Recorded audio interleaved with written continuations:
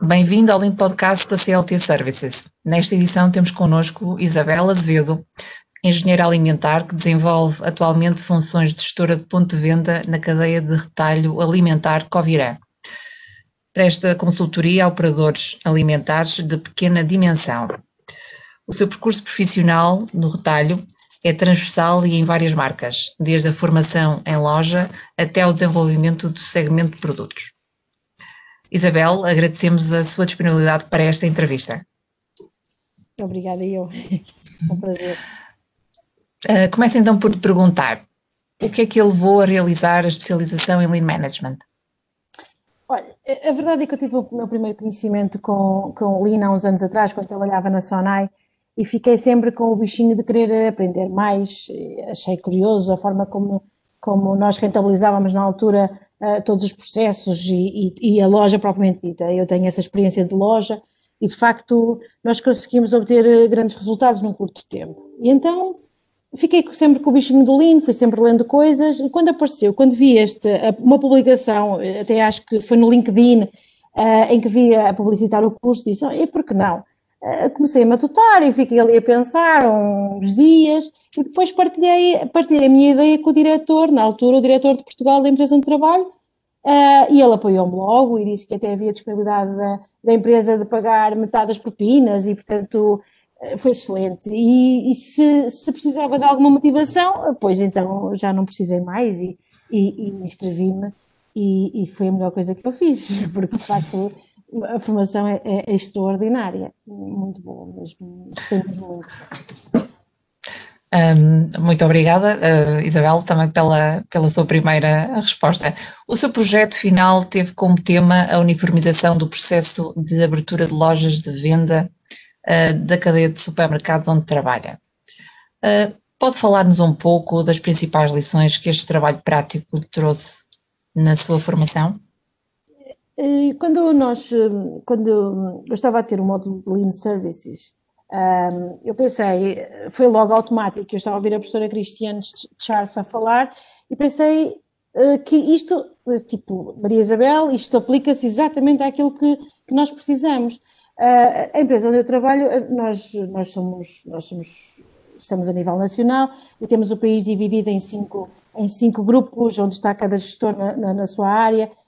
E pronto, e é assim, existem procedimentos na empresa sim, mas não existe nada escrito, normalmente os procedimentos passavam de boca em boca e à medida que alguém chegava nós transmitíamos esses procedimentos, eu também assim os recebi. A ideia, quando eu pensei nesta ideia, foi para que quando um colega novo chegasse, conseguisse abrir as lojas sem precisar de estar a ouvir e como se sabe, quem conta um conto acrescenta-lhe um ponto e as tarefas não ficavam homogéneas.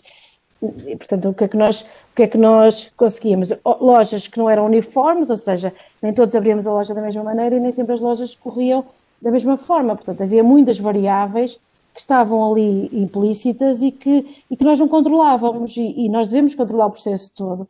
E, portanto, quando foi pensado isto, foi mesmo para que todos tivéssemos uma base de trabalho, cada um, claro, coloca as suas nuances pessoais, mas todos tivéssemos a nossa base de trabalho para que nós conseguíssemos abrir lojas e passarmos uma abertura de loja sem sobressaltos. Isso era muito importante para darmos alguma estabilidade ao projeto. E portanto, quando eu partilhei também esta ideia com alguns colegas, que foi muito bem recebida, porque de facto nós precisamos de ajuda, ou seja, nós precisamos de ter uma base de apoio que nos sirva para trabalhar. E como eu sou fã de algumas metodologias ou muitas ferramentas Lean, e eu gosto muito de partilhar as ideias e partilhar algumas coisas com alguns colegas, que muitas vezes não é mais do que aquilo que nós já fazíamos, mas nunca lhe chamámos nada, e então a partir daí começámos a desenvolver este projeto, mas de facto foi uma ideia logo, quando eu estava a ter este módulo que me surgiu logo e achava que é uma necessidade que é uma mais-valia para o futuro da empresa, embora a empresa não tenha de todo qualquer tipo de filosofia Lean, portanto não está minimamente vocacionada para o Lean, não está virada e ainda vai demorar algum tempo, acredito, a mudar as mentalidades. Mas foi essa a ideia, sim. Uhum. E quais foram os aspectos determinantes para a realização do trabalho? Quais foram as ferramentas ou técnicas que sentiu terem contribuído mais? Tudo aquilo que nós aprendemos durante a formação foi muito importante para todo o meu trabalho. Porque qualquer ferramenta aplicada naquele momento ou não, tem alguns frutos.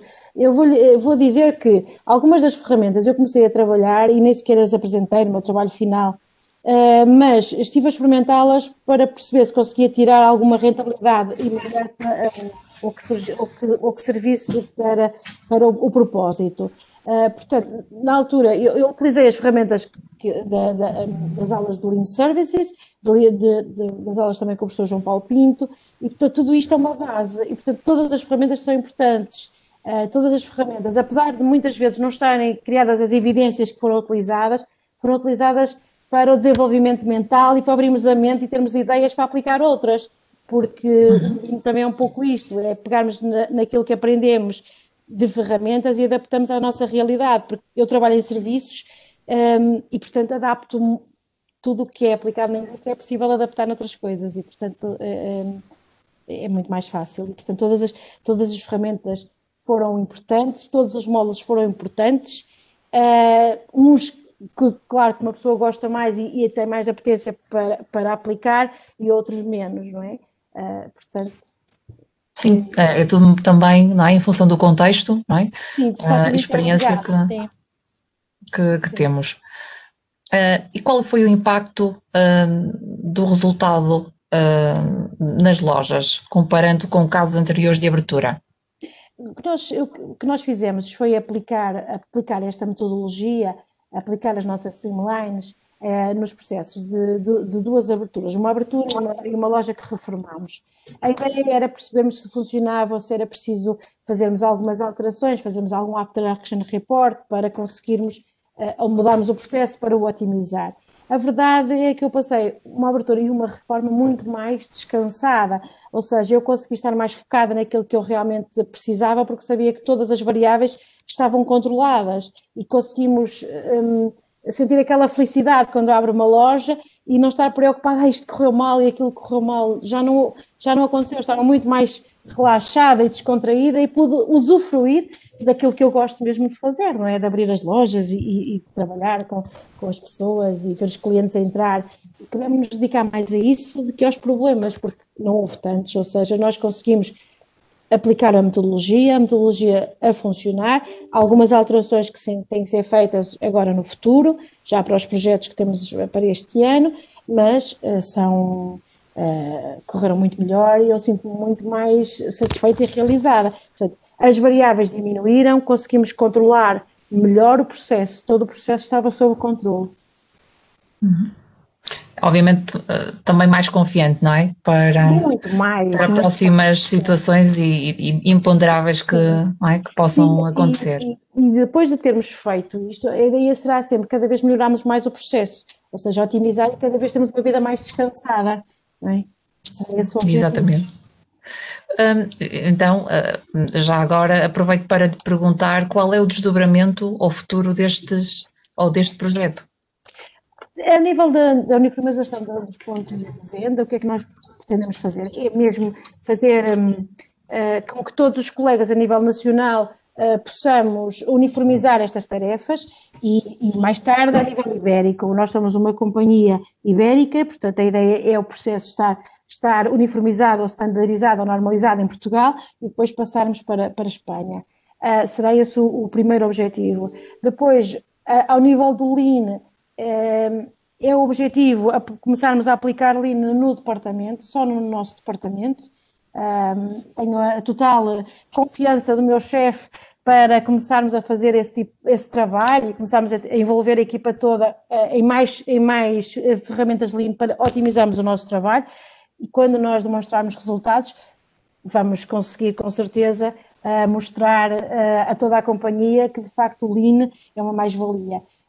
Mas a verdade é que nós somos uma companhia muito antiga e com alguma mentalidade ainda, com alguma dificuldade em mudar as mentalidades, não é? E, portanto, nós precisamos de demonstrar que é possível e que nós conseguimos ter resultados.